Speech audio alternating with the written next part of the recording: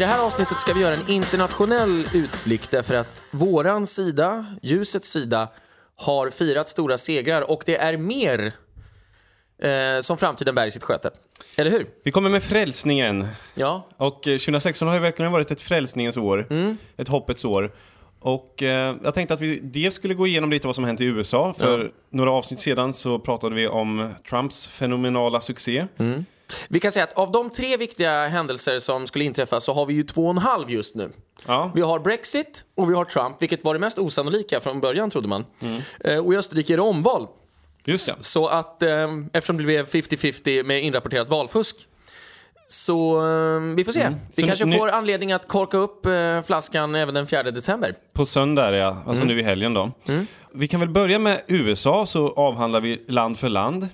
Och ser hur det ser ut där. Men jag tänkte just gå igenom vad som hänt i USA sedan Donald Trump vann. Och vi förutspådde ju relativt säkert ändå att han skulle vinna, mycket han mycket riktigt gjorde. Sen så spekulerade vi inte så mycket i vad som kommer att hända nu när han är vald. Men det man kan se i alla fall är ju att, och det är min första tanke när jag ska sammanfatta det som har hänt i USA, det är ju att media har ju verkligen inte lärt sig någonting. Alltså det var någonting jag märkte direkt att media Är du förvånad? Nej, det blev jag kanske inte, men jag är som sagt rationell och det är en nackdel för mig för att jag ibland försöker att rationellt analysera andra människor som inte är rationella. Men media då, redan dag 1 då skruvar de upp tempot gånger 2, gånger 3 och körde en ännu mer obstinat retorik. Och det ledde ju också till att alla människor som är då medielojala, de blir ju ännu mer obstinata. Och jag brukar alltid säga att det är mycket farligare att leva i västerlandet idag. Eller inte farligt att leva, men jag brukar säga att det är farligare. Propagandan i västerlandet idag är mycket farligare än det var i Sovjet. För i Sovjet eller någon annan kommunistdiktatur, där visste människorna att det här är politisk propaganda från regimen. I västerlandet idag så finns det fortfarande många människor som inte inser att det här är propaganda. De inser inte att de blir hjärntvättade. Så det är en mycket, mycket mer oroväckande situation i västerlandet där folk faktiskt inte fattar att det här är propaganda från regimen. Ja, och det är därför nästan hela östblocket har sagt nej till en massa dumma idéer som för vi har ingen hade ju implementerat. trott på det där. Nej, och för att de är naturligt skeptiska mot överheten, för de har ju precis blivit av med en diktatur. De är inte sugna på en ny. Ja, precis. Men för att ta Trump, jag tycker det är fantastiskt att alla de här journalisterna som sa att han kommer aldrig att kandidera, och när han väl kandiderar så säger de att det är ett skämt, och när det inte är ett skämt längre så är allting förskräckligt, men det kommer ändå aldrig att funka och han kommer aldrig att lyckas, och sen så går det bättre och bättre för Trump, men det kommer ju ta slut någon gång och så tar det aldrig slut, och så slår han Hillary som var världshistoriens bästa kandidat och mest kompetent, men det visar sig att hon förlorar, så hon måste ju därmed vara ganska dålig. Och vad gör alla de här människorna då som har haft hur fel som helst i ungefär 2 år? Jo, de sätter sig ner och gör en analys. Ja, och man bara, du har ju haft fel hela tiden. När tänkte du ägna dig åt input? Varför tar du aldrig del av Donald Trumps analys? Vilket var, ni är sämst. Och här kommer jag och kör över er i 3000. Om du nu har haft fel år ut och år in, då kanske du skulle fundera på om det här är något för dig.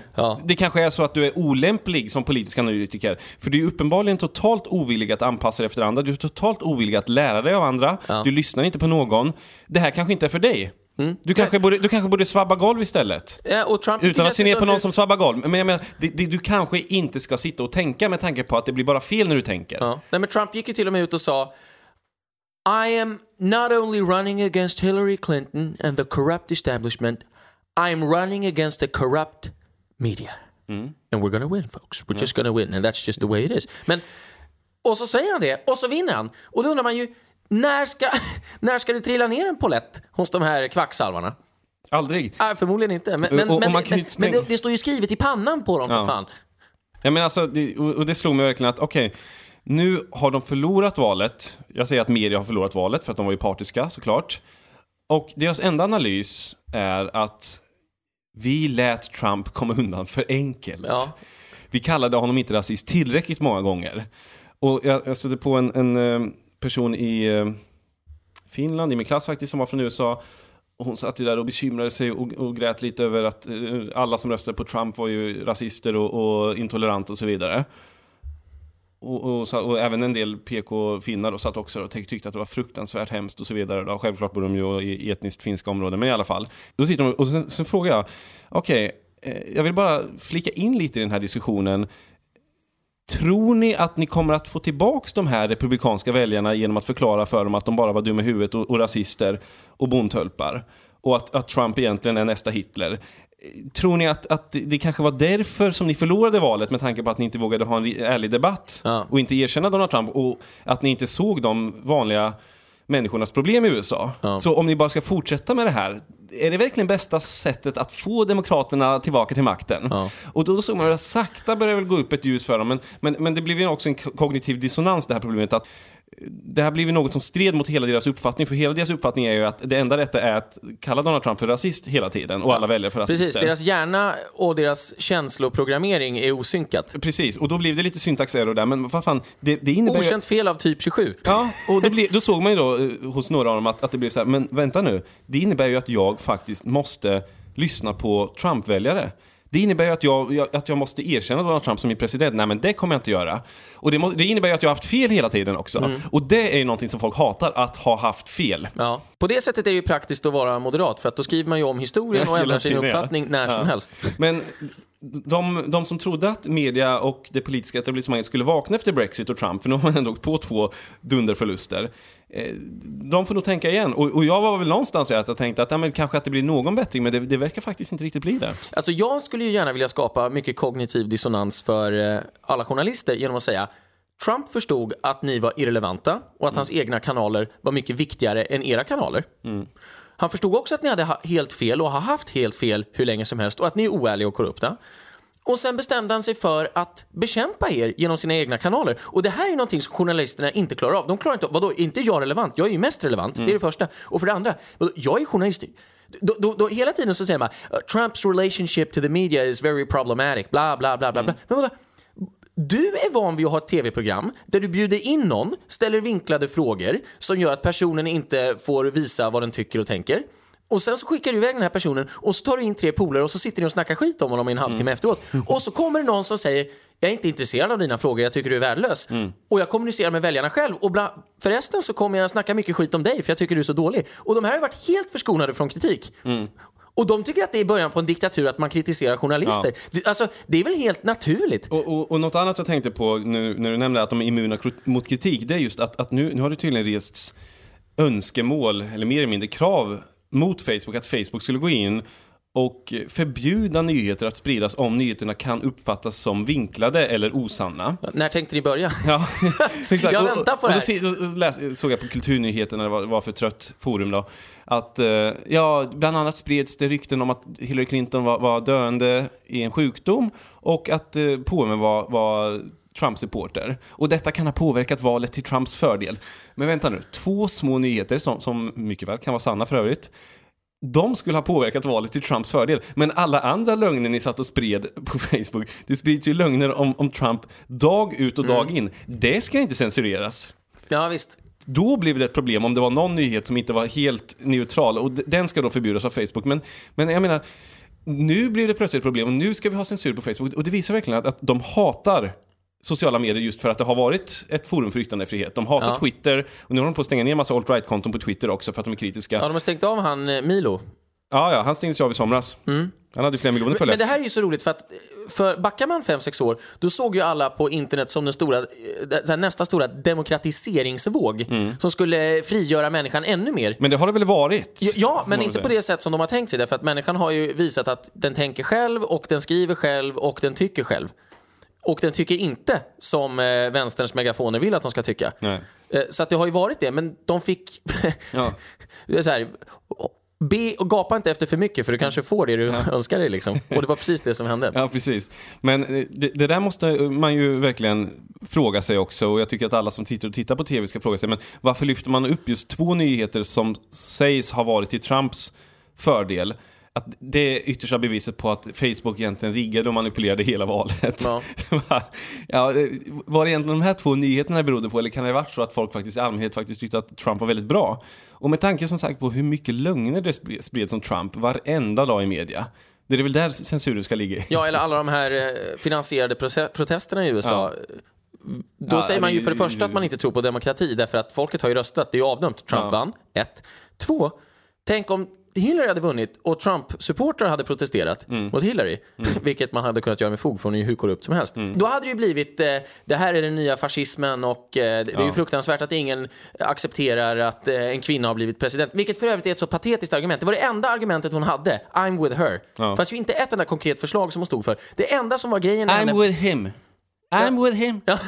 Ja, men det är ju sinnessjukt. Men, och så säger de så här, världen var inte mogen för en kvinnlig president. Det finns så många som inte kan acceptera att kvinnans makt har blivit så stor i det moderna samhället. Alltså, jag tror inte det finns någon som bryr sig om att hon är kvinna. Nej. Det finns ju ingen som bryr sig om henne. Jag tror inte det finns många som röstar på Le Pen i vår för att hon är kvinna. Jag tror mycket väl att världen är mogen och redo för en kvinnlig president.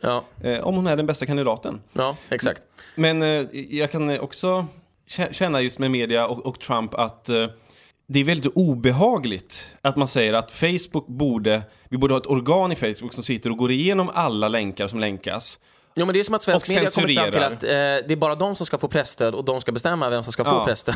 Jag menar, vilka YouTube-klipp tror ni det är som kommer bli godkända av Facebook? Jo, det blir ju självklart de som dansar efter etablissemangets pipa. Så det är väldigt obehagligt alltså, tycker jag. På samma sätt som den här förändringen av pressstödet. Men vad har vi övrigt att säga då om Trump sen han tillträdde? Vi vet inte helt säkert vad han kommer att driva. Någonting han gjorde väldigt bra var ju att han tog upp CNN i Trump Tower och skällde ut dem efter noter. Ja, och New York Times också, tror jag. Ja, och sa att... ni är oärliga. Ja. Tack och hej. Total avhyvling. De kom upp där och trodde att de skulle bli lite masserade av Trump och att de skulle kunna fäska sig till hans gunst. Men de kan ju inte acceptera att han inte behöver dem. Nej. Han behöver inte dem.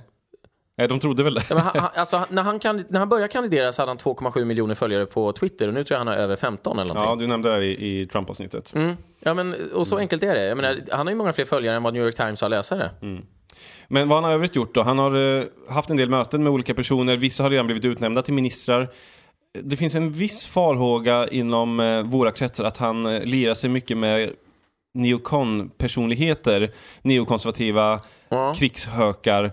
Och jag kan inte riktigt bedöma om det här stämmer eller inte, men jag hoppas väl att det är så att han vill åt deras namn och deras renommé för att på något sätt ha kvar en relation till det republikanska partiet, men att han själv kommer att ha en benhård politisk linje som kommer från hans egen uppfattning och övertygelse, snarare än att han låter America first. Ja, precis. Vilket han ju har sagt många gånger nu på slutet. Snarare än att han faktiskt låter de här neokon-personligheterna själva sätta agendan. För då är jag nog väldigt, väldigt missnöjd. Men vad tror du själv? Det är extremt svårt att bedöma. Det är ju 12 000 personer som ska rekryteras på en dryg månad. Och det är klart att han inte kan nagelfara allihop. Men jag vet att när Ronald Reagan tillträdde så var han ju också ansedd som en högerextrem galning och så vidare. Och en av de grejer han gjorde var ju att han såg till att alla falanger inom det republikanska partiet var representerade i hans administration. Så att det fanns ingen falang som stod helt utanför och därmed kunde kasta skit på honom som president. Så han måste nog ta in någon neokon. Och han måste nog ta in lite etablissemangskillar och sådär. Men han är ju han är ju president. Så att det är ju bara, om någon är illojal, då kan man göra sig av med den personen. Det är ju bättre att keep your friends close but your enemies closer. Men så nära att de ska vara ministrar, ja. Men jag vet inte hur det funkar. Det är klart att det blir ganska problematiskt om man ska sparka folk i tid och otid från höga ministerposter, men jag hoppas att han är redo att säga you're fired till folk som inte sköter sig. Absolut. Tror du att det finns någon risk att man får se den här krigshetsarpolitiken på det sätt som både Hillary Clinton och framförallt George W. Bush var anhängare av? Nu tror jag att Trump...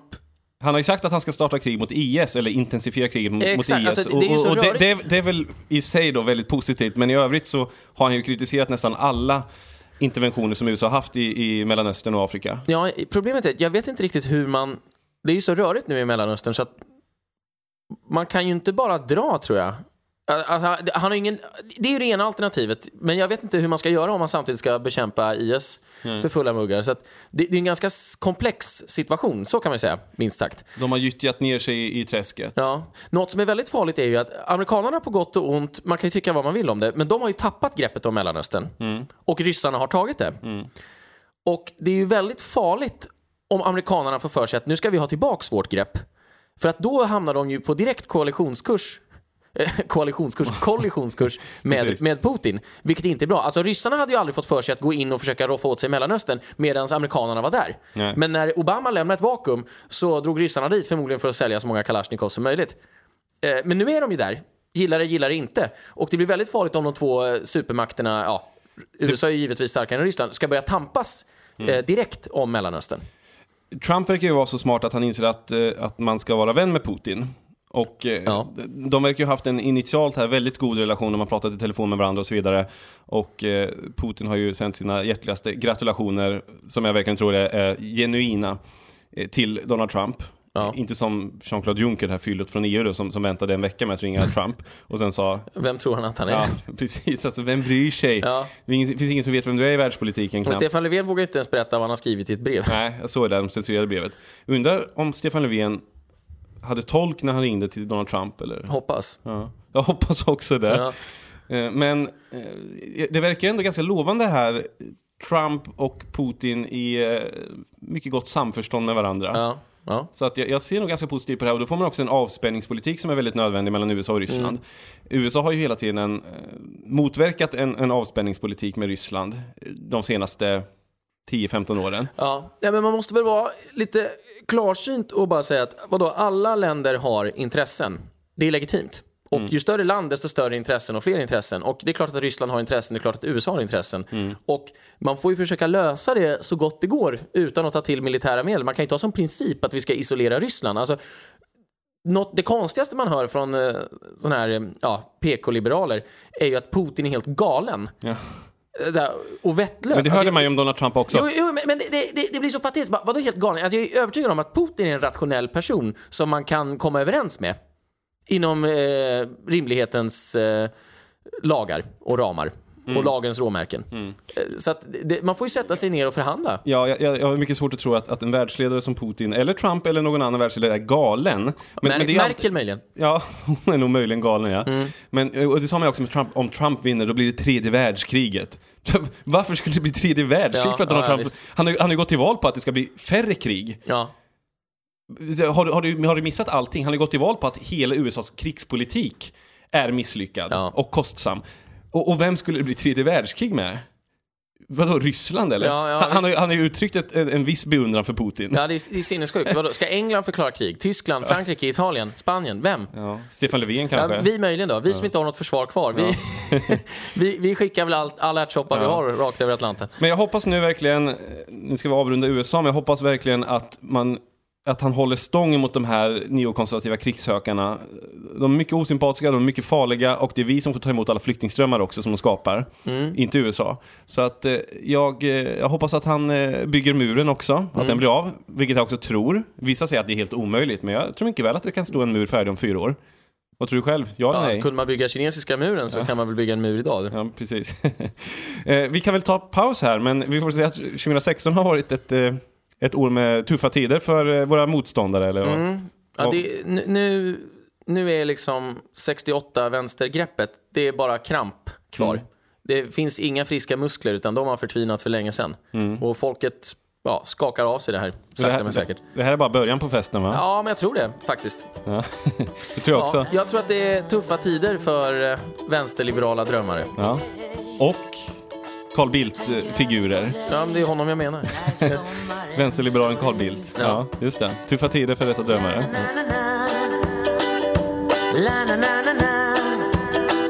Det var aldrig meningen att det skulle bli jag och du.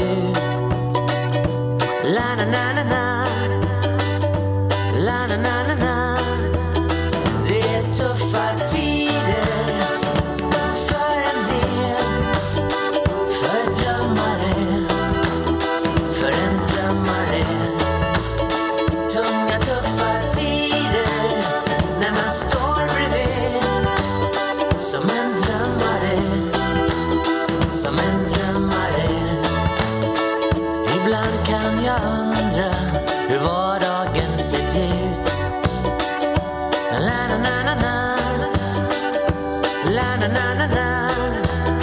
Om man hade haft tur och fått vara med någon som du.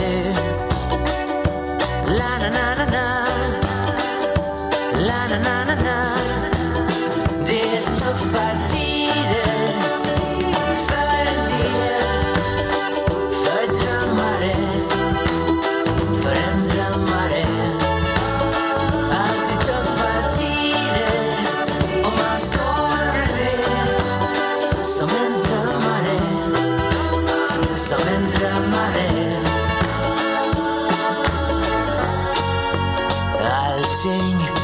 sig likt. Bara mera trafik som kraschar i min hjärna, och jag kan inte somna, men det är svårt att blunda, som om du inte finns där.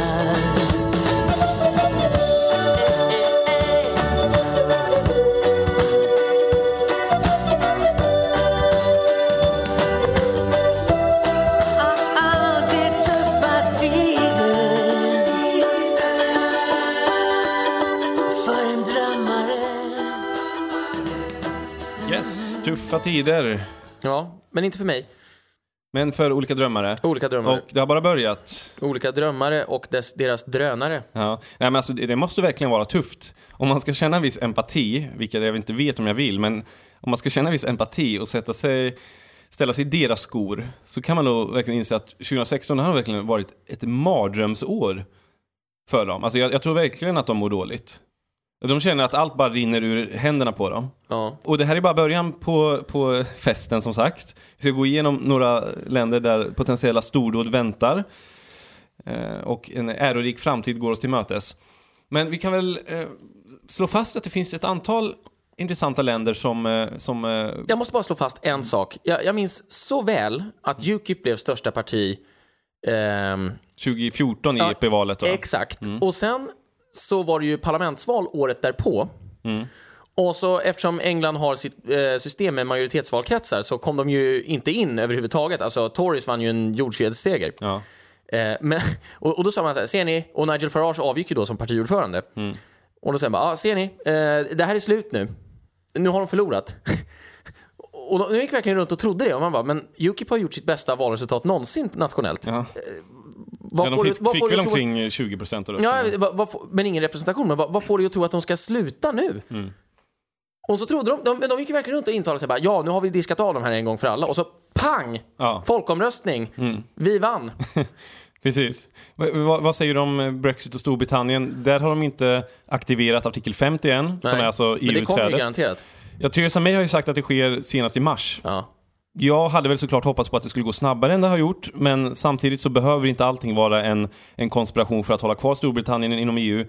Det finns en del legitima orsaker till att det kan ha dröjt så här länge. Bland annat så har de väldigt svårt att hitta tjänstemän som ska förhandla alla dessa handelsavtal. Ja.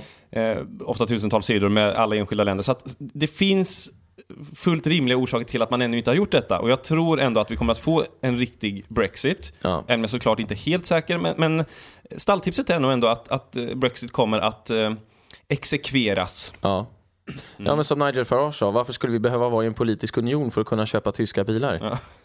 Det gick vi innan det också. Ja, verkligen. Men om vi pratar om Frankrike då, som har presidentval i vår, så är det väl lite samma situation där som med UKIP. För att Frankrike införde också ett väldigt odemokratiskt system på 80-talet när nationella fronten började bli starka. Jag tror det var på 80-talet. Och då kom man också fram till att man skulle ha majoritetsval i alla valkretsar. Ja. Vilket innebär att fronten då som inte riktigt var lika stora som de två stora partierna, PS, alltså Socialistpartiet, och UMP, deras högerparti, eller borgerliga parti, och det är alltid winner takes it all.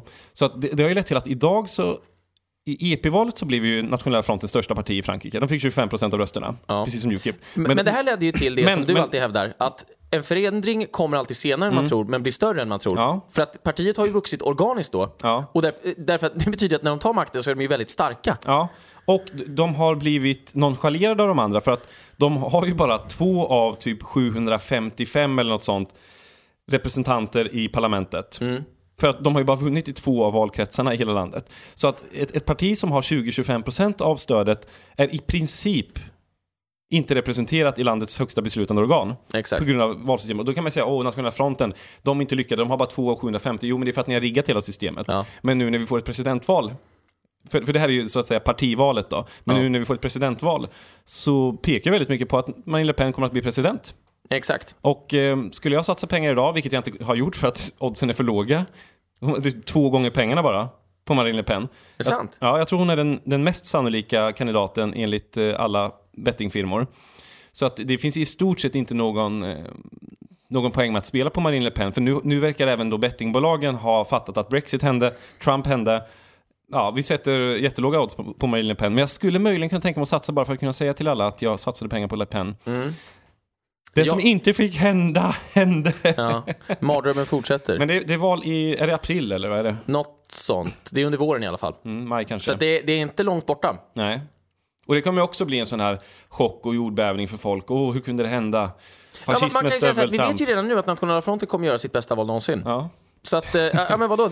Jag ska inte säga att det inte spelar någon roll om de vinner, för det är klart det spelar en väldigt stor roll om de vinner. Men, alltså, vågen rullar vidare. Ohämmat. Ja, och det ser vi också. Sarkozy med sin grandiosa, självförhärligande personlighet trodde att han skulle komma tillbaks och vinna kandidaturen för UMP i ett nafs. Men det visar sig att just det faktum att du har varit politiker så länge i Frankrike, det är det som gör att du blir sparkad. Hillary Clinton, ja, du har 30 års erfarenhet, men det är fel erfarenhet. Det är det som är problemet. Ja. Du har ju målat in det i ett hörn om du skryter om din erfarenhet. För ingen vill ha någon politiker med erfarenhet. För den här erfarenheten innebär ju alltid att du har dålig erfarenhet. Ja, men var det inte Oscar Wilde som sa att erfarenhet är väl vad man kallar sina misslyckanden? Ja. Ja, det ligger lite i det. Sen är det ju bra med erfarenhet ibland också, ska jag tillägga. Försöka ha lite balans här i den kokta grodan. Ja. Men han fick ju då gå hem med näsan lång. Och förlorade mot en annan kandidat som jag glömt namnet på nu. 2 till och med. Han kom 3:a. Okej, just det. Så det jag tror faktiskt att de avslutade sitt primärval idag, det här UMP-partiet. Okej. För att det var ju ingen som fick... Men det här avsnittet sänds nog inte idag, utan det här avsnittet sänds kanske i övermorgon. Från idag. Ja. Eller? Jag vet inte. Men vilken dag är valet då? Ja, men jag är inte i övermorgon just nu, så jag säger idag i alla fall. Ja, precis. Här och nu. Men så vi får se hur det går i alla fall. Och då pekar väl allting på att Marine Le Pen är den mest sannolika kandidaten att vinna. Då brukar jag alltid säga till alla som var så ledsna över att USA inte fick en kvinnlig president att men nu är det ju dags. Marine Le Pen. Och då tycker de det är fruktansvärt. Hon är faktiskt fascist. Hon är högerextrem. Att hon är kvinna, det är inte relevant. Nej, men det var ju tydligen väldigt relevant för Hillary Clinton, för det var ju viktigare än hennes politiska åsikter, Hillary Clinton. Men jag ska säga det hela våren, I'm with her. Ja, jag med, I'm with her. Ja, Marine. Jag tror att det på franska skulle vara någonting i Je suis avec elle, kanske. Okej. Ich bin mit ihr. Ja. På tyska. Apropå Frauke Petri som leder AFD, Alternative für Deutschland. Ja. Och den hennen kansa, tror jag att det är på finska. Okej. Jag är på hennes sida på svenska. Jag är med henne. Ja. Jag är med henne, ja. Men sen har vi Nederländerna, vi har Italien. Men jag måste bara stanna lite i Frankrike. Alltså, det kommer ju vara... De andra länderna i all ära, men Frankrike, det kommer ju... Det är ju det första stora europeiska... landet på kontinenten. Ja, men där det verkligen sker en demokratisk revolution. Österrike i all ära, det kanske vi får nu på söndag. Men Ungern, det har ju varit en frisk fläkt. Mycket trevligt att se utvecklingen i Ungern och Polen. Men du behöver också ett stort västeuropeiskt land som man inte bara kan avfärda som att men det är ett litet land. Så därför behöver vi den här framgången i Frankrike. Det är väldigt, väldigt viktigt. För jag tror det är 5 år mellan presidentvalen, va? Så att vi har inte tid att vänta längre. Vi kommer att behöva vinna 2017. Jag säger vi. Och Le Pen har ju för övrigt också kritiserat SD och sagt att vi skulle kunna haft ett jättebra samarbete. Men SD tog ju avstånd från Nationella fronten. Ja. Ja, men jag tycker bara lite löjligt. Okej, här sitter SD i Sverige och som ska sitta och fördöma Nationella fronten som är på väg att ta president. Och Trump. Ja, precis. Nationella fronten som snart kommer att kontrollera presidentposten i Frankrike. Trump som är president i världens mäktigaste land. Och sen sitter svenskarna då i Sverigedemokraterna och tycker att ni är olämpliga. Ja. Stormaktskomplex. Det är ju sinnessjukt. Alltså, man har inte direkt en sund självbild. Nej. Vad var det för land du sa? Nederländerna. Italien samma dag som Österrike den 4 december. Okej. Men Italien röstar om en förändring i parlamentet, va? Ja, jag tror det. Det är väl kaos i deras valsystem, har väl alltid varit. Ja, men det kommer ju påverka EU väldigt, väldigt mycket. Jag tror att EU kommer att krascha just på grund av Italien. Alltså? Ja, men jag tror att deras statsskuld och det är myglet kring det där. Alltså, till slut så kommer de att säga bara, vi har en ny strategi, we're out of here. Ja, okay. Alltså, det kommer att vara så här, alla minns ju allt rabalder kring Grekland. Vad är det? 2% av EUs totala BNP eller någonting? Ja, om ens det, tror jag. Ja, men det är ju ingenting. Italien. Nej, mycket riktigt. Alltså, Grekland skulle faktiskt EU kunna hantera att de gör en Grexit. Ja. Dock vill man det inte av politisk prestige. Nej. Men Italien, det kan man inte hantera. För Italien är ju EUs tredje viktigaste land efter Tyskland och Frankrike. Och de har ingen privat skuldsättning. Nej, precis. Och Italien har ju på gott och ont infrastrukturen för en svart ekonomi. Ja. De har ju en enormt stor svart ekonomi. Så att det är inte så att vanliga människor kommer att lida på samma sätt som här eller någon annanstans om man lämnar. Alltså om det blir bokstavligt talat kaos. Formellt i landet. Utan de har ju verkligen på det sättet ett starkt civilsamhälle.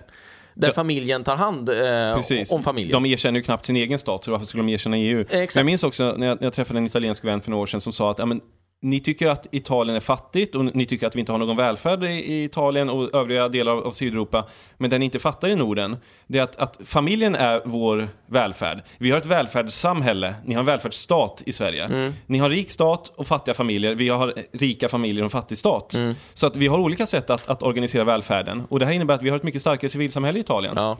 Men det har vi inte i Sverige. För i Sverige har man ju rationaliserat bort familj och nation och så vidare. Och den här totala lydigheten till staten. Precis. Så att, det är därför italienare bor hemma så länge.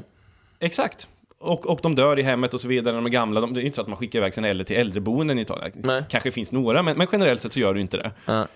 Och det där fattar ju normalt sett aldrig svenska politiker. Nej.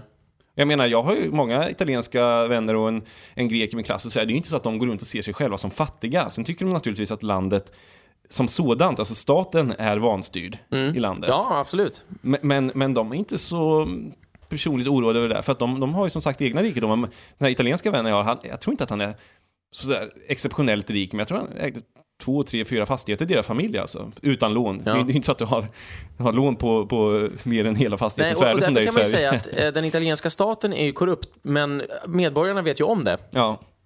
Det är ju ingen som är förvånad. Nej. De vet ju att media är manipulerande, de vet att politikerna ljuger. Så att det är inte svårare än så. Nej, precis. I Sverige har här lever vi ju i en illusion, även om allt fler vaknar upp. Ja. Vi får se hur det går då i Italien. Jag har faktiskt inte så mycket koll på Italien och vad det valet kan innebära, men allting som innebär en viss förändring är jag väldigt glad över. Sen har vi Nederländerna, där Geert Wilders går väldigt starkt. Just det. När är det valet? Jag vet faktiskt inte. Jag är ledsen att erkänna detta. Ja, nej, men det är nästa år i alla fall. Det är nästa år, det är inte nu i år i alla fall. Nej. Det är nästa år. Så Nederländerna, där minns jag att Geert Wilders gjorde ett halvdåligt val för några år sedan. Men det verkar som att just de tappade lite momentum och var inne i en svacka just då. Men just nu så tror jag att han är på G, helt klart. Är inte PVV, alltså hans största parti i Nederländerna tror jag till och med. Ja, alltså jag vet inte hur rörigt valsystem han är för övrigt enda medlem i partiet. Ja, alltså. Ja, han har ju förbjudit medlemmar, han orkar inte med det här tjafset. Så han är enda medlem i partiet. Fan vad bra. Eller smart. Ja. Nej, men alltså det blir ju en enorm administrativ apparat som han slipper att befatta sig med. Ja visst, det är en enmansshow. Sen har han väl lite riksdagsledamöter eller riksdagen har de inte, men jag tror inte och sådär. Ja, jag tror inte de är medlemmar alls faktiskt. Så att visst, han driver ju som på ett väldigt autokratiskt sätt. Ja, som ett bolag. Ja. Vad var det vi kallade Saudiarabien en absolut monarki? Han driver som ett absolut parti, jag vet. Ja. Vi har en absolut idiot som statsminister. Ja. Sen har vi naturligtvis Tyskland. Och jag träffade förut AfD, Alternativ för Deutschland, i Helsingfors här om veckan. Mycket trevliga representanter och förkovrade mig lite med dem. Ja, förbrödrade kanske. Förbrödrade och sjöng och drack. Så de var där på ett seminarium som arrangerades av Finsk ungdom. Samfällighetsrörelsernas ungdomsförbund. Så Tyskland är ju väldigt intressant, för AfD sitter ju ännu inte i den tyska riksdagen. Nej, Bundestag. Ja, precis. Jag säger alltid Reichstag. Ja. De sitter inte i den tyska riksdagen än, men de sitter ju i nästan alla regionala parlament. Ja. Och där har de ju ofta fått tvåsiffrigt stöd. Ja. Alltså någonstans 12, 14, 15%. I vissa delar har de nästan fått upp mot 20%. Och sen är det en del regionalval nästa år. Merkel har ju gått ut och sagt nu i helgen att hon kommer att ställa upp som kandidat. Förra helgen tror jag till och med. Var det så länge sedan? Ja, det kanske var. Det är den här bunkermentaliteten som är väldigt tysk då, att mot alla odds så ska du försvara din linje. Ja, men det kommer hon ju inte lyckas med det, för att alla politiker i hela världen vet ju att allt som Angela Merkel har stått för och ställt till med, det måste vi rulla tillbaka. Snart kanske det blir ett tvåfrontskrig då, där Tyskland attackeras både från öst, tänker jag på Polen, Ungern, och sen kommer Frankrike. Ja, precis. Och sen kommer Frankrike med Marine Le Pen. Och sen är Tyskland trängt där i mitten, trots att hela Europa, både från väst och öst. Och så får de alliera sig med Italien, som håller på att kollapsa. Ja, precis. Och Spanien kanske, som ingen orkar bry sig om riktigt, för att man vet inte riktigt vad som händer där nere. Men det verkar ju då som att Tyskland har målat in sig i ett hörn, och att hela Europa verkligen undrar vad fan det är som Tyskland håller på med. Och varför Tyskland inte ger upp. Varför ger ni inte upp? Och sen när vinnarna skriver historien så blir det så här att ni i Sverige, ni släppte igenom invandrarna. Ja. Nej, men jag glömde att säga en sak. Och nu har ju även USA gått med i kriget mot politisk korrekthet. Nu blir Trump president. Så att det ser väldigt mörkt ut för allt Amerika. Ja, verkligen. Nu är i krig mot Frankrike och Brexit, Storbritannien, mycket riktigt. Så Frankrike, Storbritannien, USA mot henne. Ryssland, Polen, Ungern. Ja, kanske att Sverige blir en viktig allierad då. Ja, precis. Men vi kommer ju proklamera neutralitet i vanlig ordning. Ja, fast egentligen så stödjer vi alltid Tyskland. Ja, men typ. Ja, men det är väldigt, väldigt intressant, för att jag pratade med AFD och så frågade då hur det kommer gå i valet, och de räknar med minst 10% i riksdagsvalet. Alltså det skulle ju vara nästan fast om de kommer under 10%. Ja. Så att man vet ju att de kommer att komma in. Frågan är bara hur mycket. Och det kommer också leda till ramaskri bland PK-klassen i Tyskland, som ju har dragits väldigt mycket, men förhärskande och depraverande PK-klass. Ja. Som i Sverige. Och det roliga i Tyskland är att där kan ju utvecklingen gå jättefort. Säg att de får 10 pinnar i det här valet. Men det är lågt räknat. Ja, men de kan ju lätt panga 20% nästa gång. Ja, visst. Alltså Tyskland och Sverige är ju länder där det kan gå ganska fort när folk har bestämt sig. Det är alltid omställningar. Ja. Okej, nu funkar inte systemet längre, då byter vi. Men ingen kritiserar ju systemet förrän det börjar kollapsa. Nej. Som i Sverige, och du byter alla åsikt samtidigt. Ja. Men det finns bara plats för en åsikt på samma gång. Oj, nu föll ett sudd ner här. Från whiteboarden. Ja. Men i Sverige, det finns bara plats för en åsikt på samma gång i den svenska demokratin. Ja. Så du kan fråga hur mycket demokrati vi har. På samma sätt är det lite i Tyskland. Det är därför vi är ett effektivt land, men ibland ett kollektivt sett korkat land. Ja, men det var ju därför vi klarade av att administrera invandringen så länge som vi lyckades med. Alltså vi höll ju ändå på i 30 år och tog emot 1,5 miljon människor mot alla odds. Trots att ingen trodde att det skulle fungera. Och det fungerade ju inte, men du klarade av själva mottagningen. Sen var det ingen som hade någon plan för hur man skulle ta hand om dem i samhället. Men bara fatta den här apparaten att bedriva massinvandring. Jag tror inte att det finns något folk utom svenskar och tyskar i hela världen som skulle kunna administrera en sån här invandringsapparat. Nej, jag tror att det hade lett till samhällskollaps för länge sedan. Ja. Men okej, vi avslutar lite snabbt här med Österrike och Norbert Hofer. För vi pratade om det här valet inför det val som var i maj kanske? Ja, jag tror det var i maj. Ganska säker. Och det blev alltså ogiltigförklarat efter misstänkt valfusk. Det blev ju i princip exakt 50-50. Men sen visade det sig att Van der Bellen, som var vänsterkandidaten, för detta marxist ska jag säga, numera klorofyllmarxist eftersom han är grön, miljöpartist.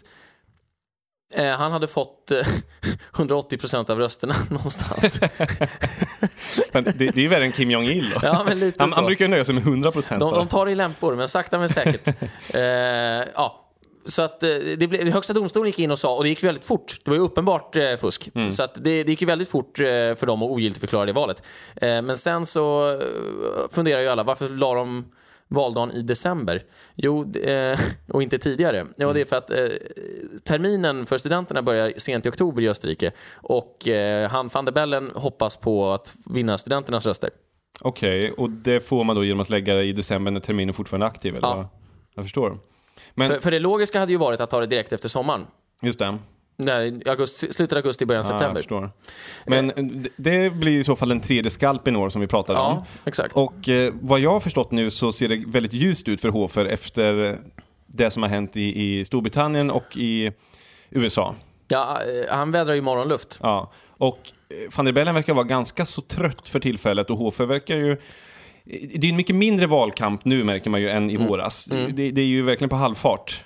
Men det verkar som att Hofer egentligen leder med 53-54%. Ja, de säger det, men jag vet faktiskt inte vad jag ska tro. Nej, precis. Har man aldrig trott på opinionsundersökningarna när de har talat till vår nackdel i Brexit i USA, då kanske man inte ska tro på dem bara för att de talar till vår fördel heller. Precis, han leder ju med 70-30 i själva verket. Ja, precis. Vi är kroniskt undervärderande. Nej, men mitt tips är väl att han tar hem det. Ja, men jag gissar också på det. Fast jag ska säga att jag har ingen känsla, jag bara tippar med hjärtat. Ja, den här gången så har jag faktiskt heller inte mycket koll. Men det skulle vara en trevlig julklapp, ja. Kröna det här året med. Och så får vi se vad som händer nästa år. Men klart är att vi befinner oss som sagt i år 0. Nästa år blir år 1 EPK, som jag nämnde. Vi kan vara nöjda. Jag ska nog be mig tillbaka till Östra Rikshalvan, känner jag. Det var kort men bra. Ja. Du var här i 4 timmar. Det är ju sjukt. Ja. Han spelar in 3 avsnitt i alla fall. Bra vi tänkte köra ett 4:e, men vi ska göra det nästa gång. Ja. Och så kommer vi tillbaks här inom kort och då får vi analysera valet i Österrike. Men det kan vi ta en vecka eller 2. Vi får se helt enkelt. Men du, tack för den här dagen, Erik. Med de orden. Trevlig resa. Ta hand om dig nu. Tack. We used to have it all, but now's our curtain call. So hold for the applause. Oh, oh, oh, oh. And wave out to the crowd and take our final bow. Oh, it's our time to go, but at least we stole the show. At least we stole the show. At least we stole the show. At least we stole the show. At least we stole the show.